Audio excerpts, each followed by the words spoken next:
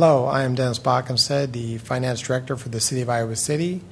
Today I'm here to discuss the city's local option sales tax referendum scheduled for November 4th and talk about the committee that was put together by the City Council and the process that it went through to make this determination. The city began talking about the local option sales tax shortly after the adoption of the fiscal year 2015 city budget, which was approximately in March of 2014. At that time, the City Council elected to assemble a committee. Those committee members included Mayor Pro Tem Susan Mims, City Manager Tom Marcus, City Attorney Eleanor Dilks, City Clerk Marion Carr, and myself. And that committee was assembled to review the local option sales tax issue. And the committee's purpose was really three separate directives. The first was to evaluate the overall feasibility of a local option sales tax, including to identify the essential factors, regional and legal considerations in adopting a local option sales tax. The second directive was to make recommendations on how a local option sales tax should be used. In making this recommendation, the committee should consider the city's use of current existing resources, as well as the potential financial, economic, and operational risks that existed. The third directive was for the committee to make recommendations on the sales tax ballot language and the timing of a potential public referendum. The committee, through a lot of research and looking through the law and the city's budget and other documents and factors, identified three factors that it felt were essential. The first was the city's strategic plan. The second factor that it felt was essential to whether or not to pursue a local option sales tax was the property tax reform legislation of 2013. And the third essential factor were the state, regional, and local considerations and comparisons. For the City Council strategic plan, it is reviewed and updated every other year by the City Council. The strategic plan is essentially the backbone of the budget process, how the city uses funds, and its long-term planning document. The City Council's strategic plan states that it is to foster a more inclusive and sustainable Iowa City through its commitment to healthy neighborhoods, a strong urban core, a strategic economic development activities, a solid financial foundation, and enhanced communication and marketing.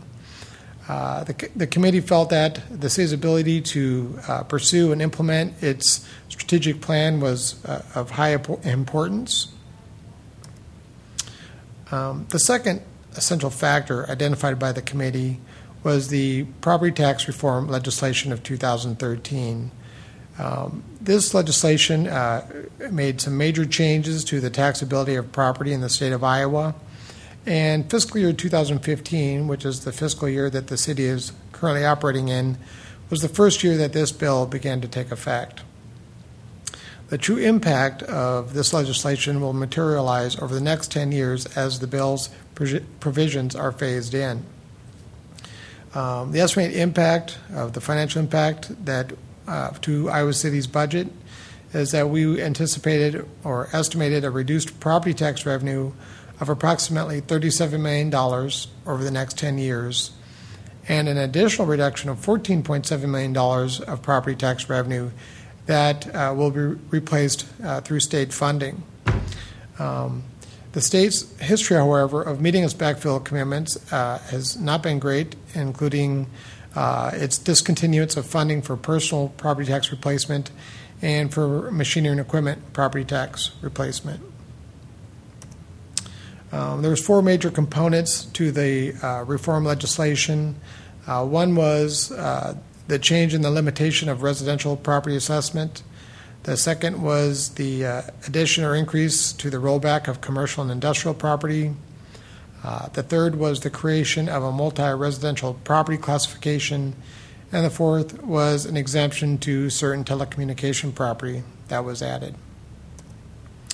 The first of those provisions was the change in the growth of the residential property, which is measured statewide cumulatively, which reduced its growth limitation from 4% annually to 3% annually.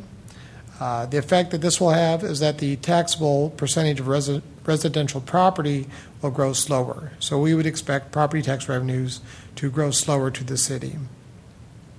The second provision is the addition of a rollback to commercial and industrial property, which will reduce its taxability from 100% to 95% in fiscal year 15, and then to 90% thereafter.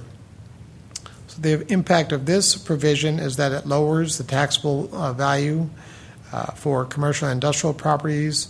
However, the revenue to the cities and the other jurisdictions is expected to be backfilled through state funding.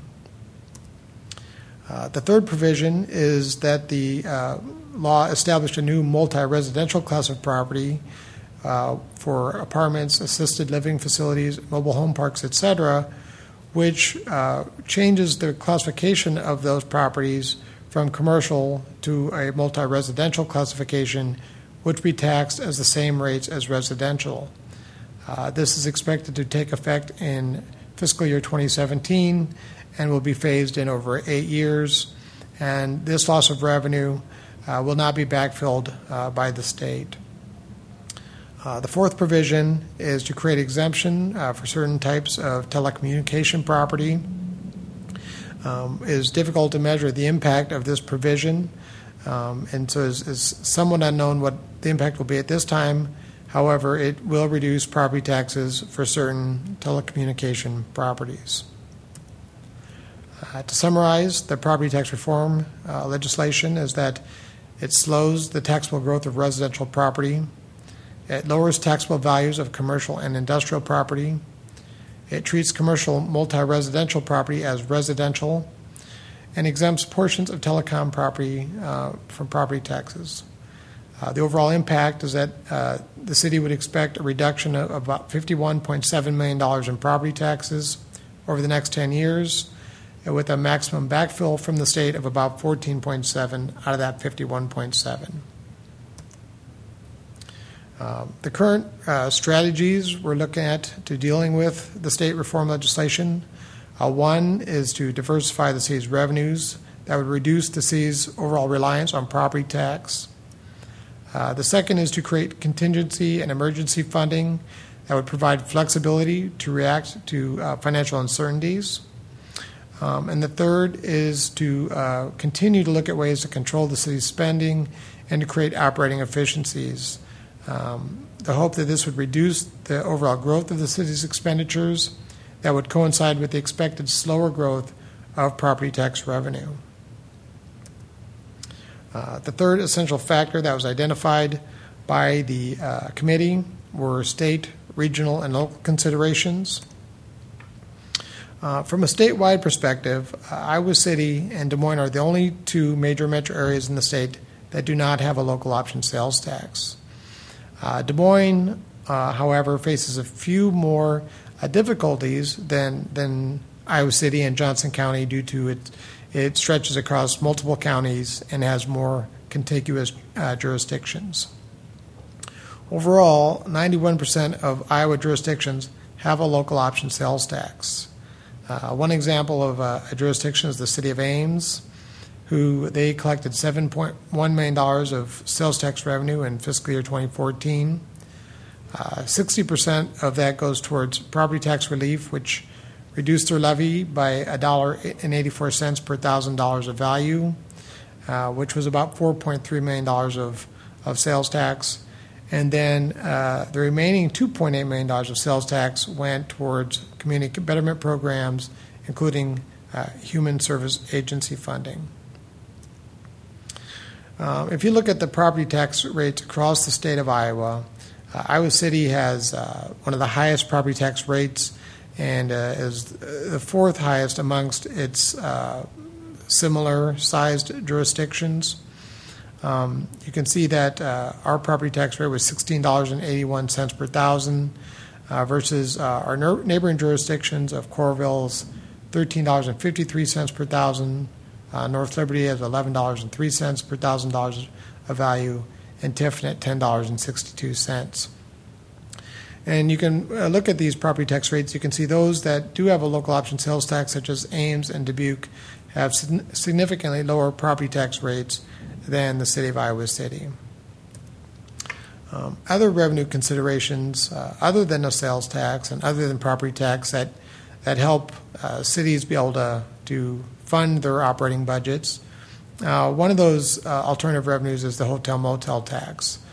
And you can see that from this summary that Des Moines, the other jurisdiction without a local option sales tax, is the highest recipient of hotel motel taxes, and that Iowa City, we are at the bottom of this list of the top 10 size cities in the state.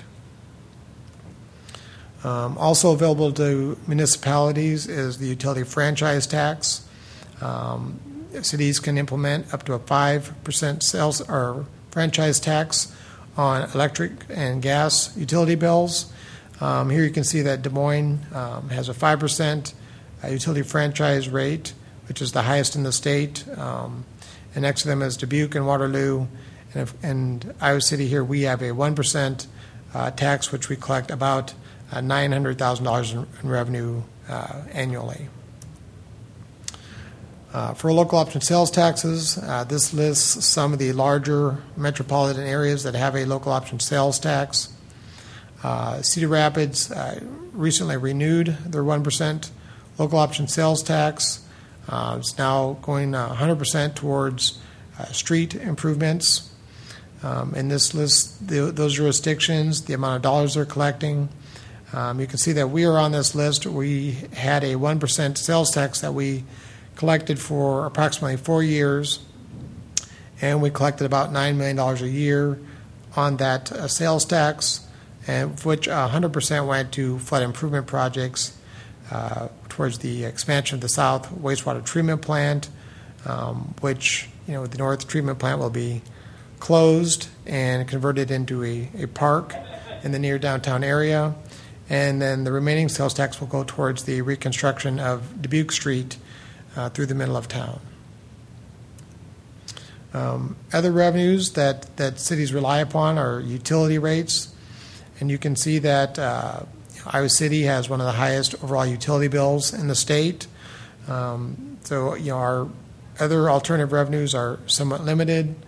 But we have the highest property tax, or one of the highest property tax, and one of the highest utility bills in the state.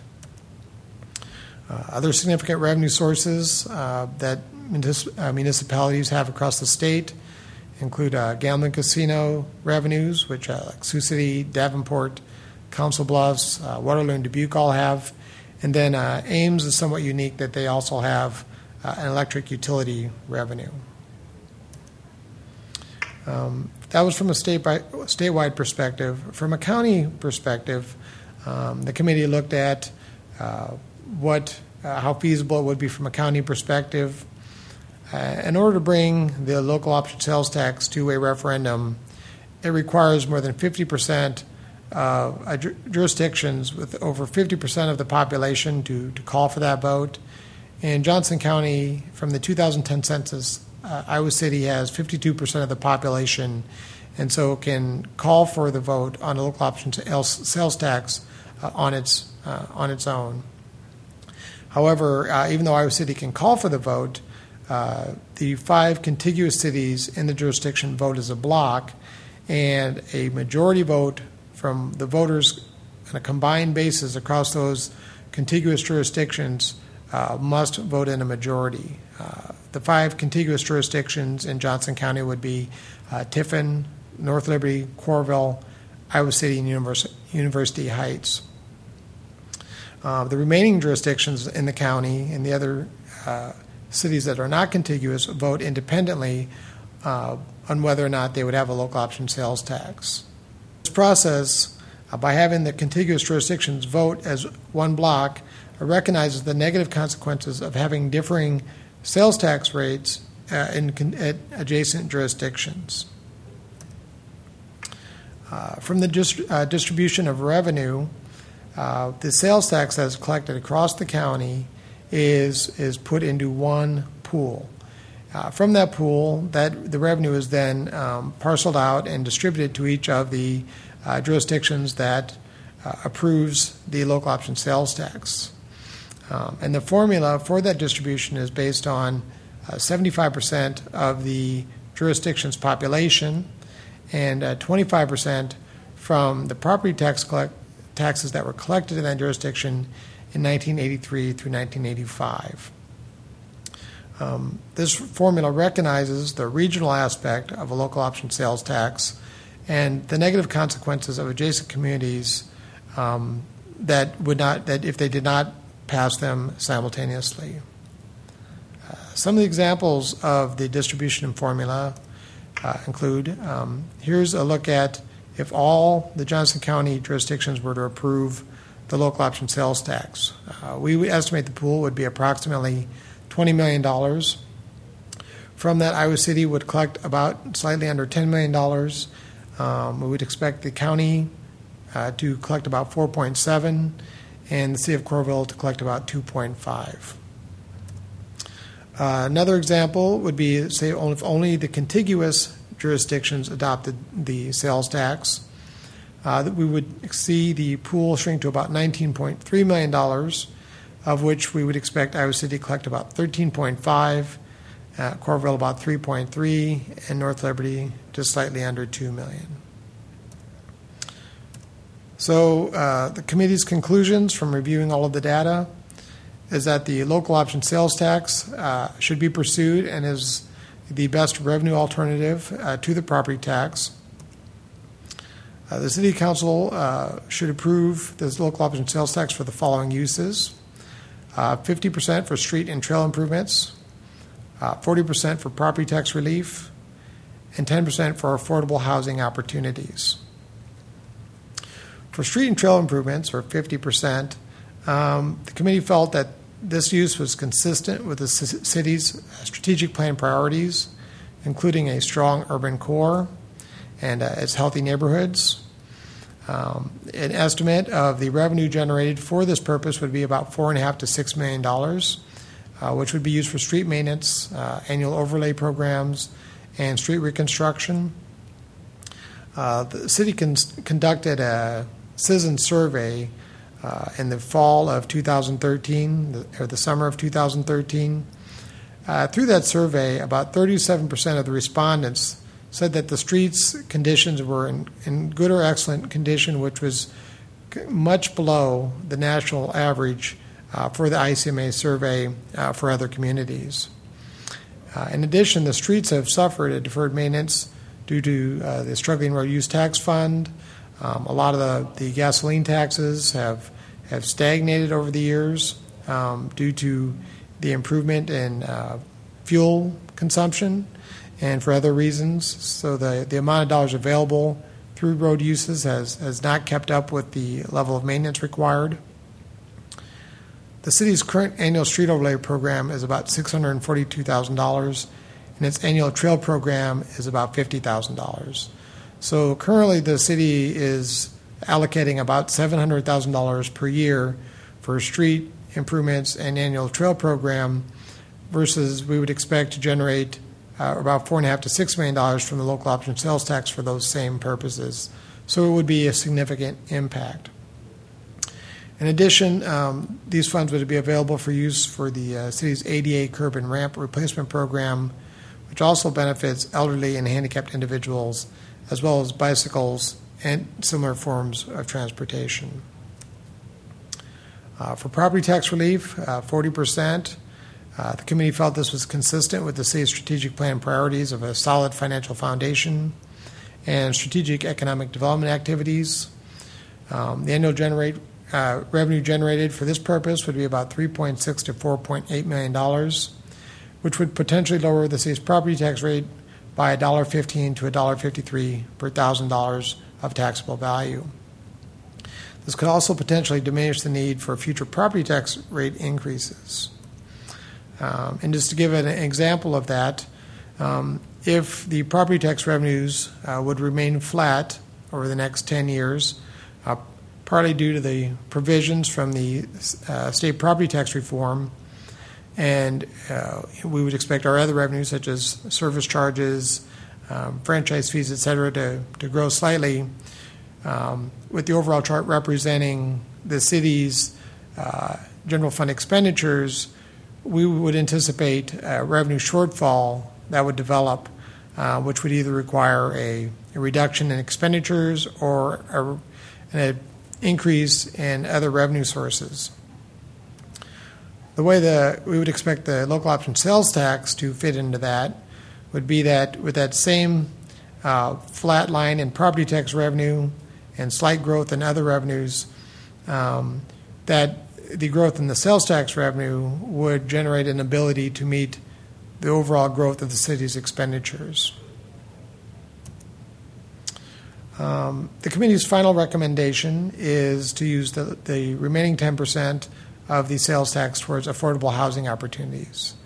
The committee felt that this was consistent with the strategic plan's inclusive values and healthy neighborhoods priority. The annual revenue would be roughly $900,000 to $1.2 million for affordable housing. As part of the provision for sales tax, 75% of these funds would be used for housing for households with income at or below the 80% of median income. This is not to be confused with the federal programs, which are funded through federal resources. In the ICMA resident survey, the nationwide survey, only 36% of the respondents rated the city's availability of affordable housing as good or excellent, which was also below the national benchmark. These funds could be used to be dispersed to housing agencies, used for affordable housing projects, or be used by the Iowa City Housing Authority. Felt that these funds could also be used to leverage other grants and other funds that would be available. Other issues that the committee considered was the sunset clause. When the sales tax would expire, it's recommended a 10-year expiration. This gives the voters a chance to renew the sales tax, depending on whether or not they figure it's favorable or working the way that they expect it to. The committee also felt that the general public would be more comfortable adopting a local option sales tax if it had an expiration date. For the timing, the committee recommended the general election on November 4th, which is when the election has been set. The committee felt that this would create better voter turnout and participation than a special election. The election was already scheduled, which would create less expense to the taxpayers. And that concludes my discussion of the city's local option sales tax referendum set for November 4th. You can visit the city's website at www.icgov.org/LOST to find more information about the sales tax referendum. You're watching City Channel 4 on TV, online, on demand, on Facebook, and now on the go on your mobile device.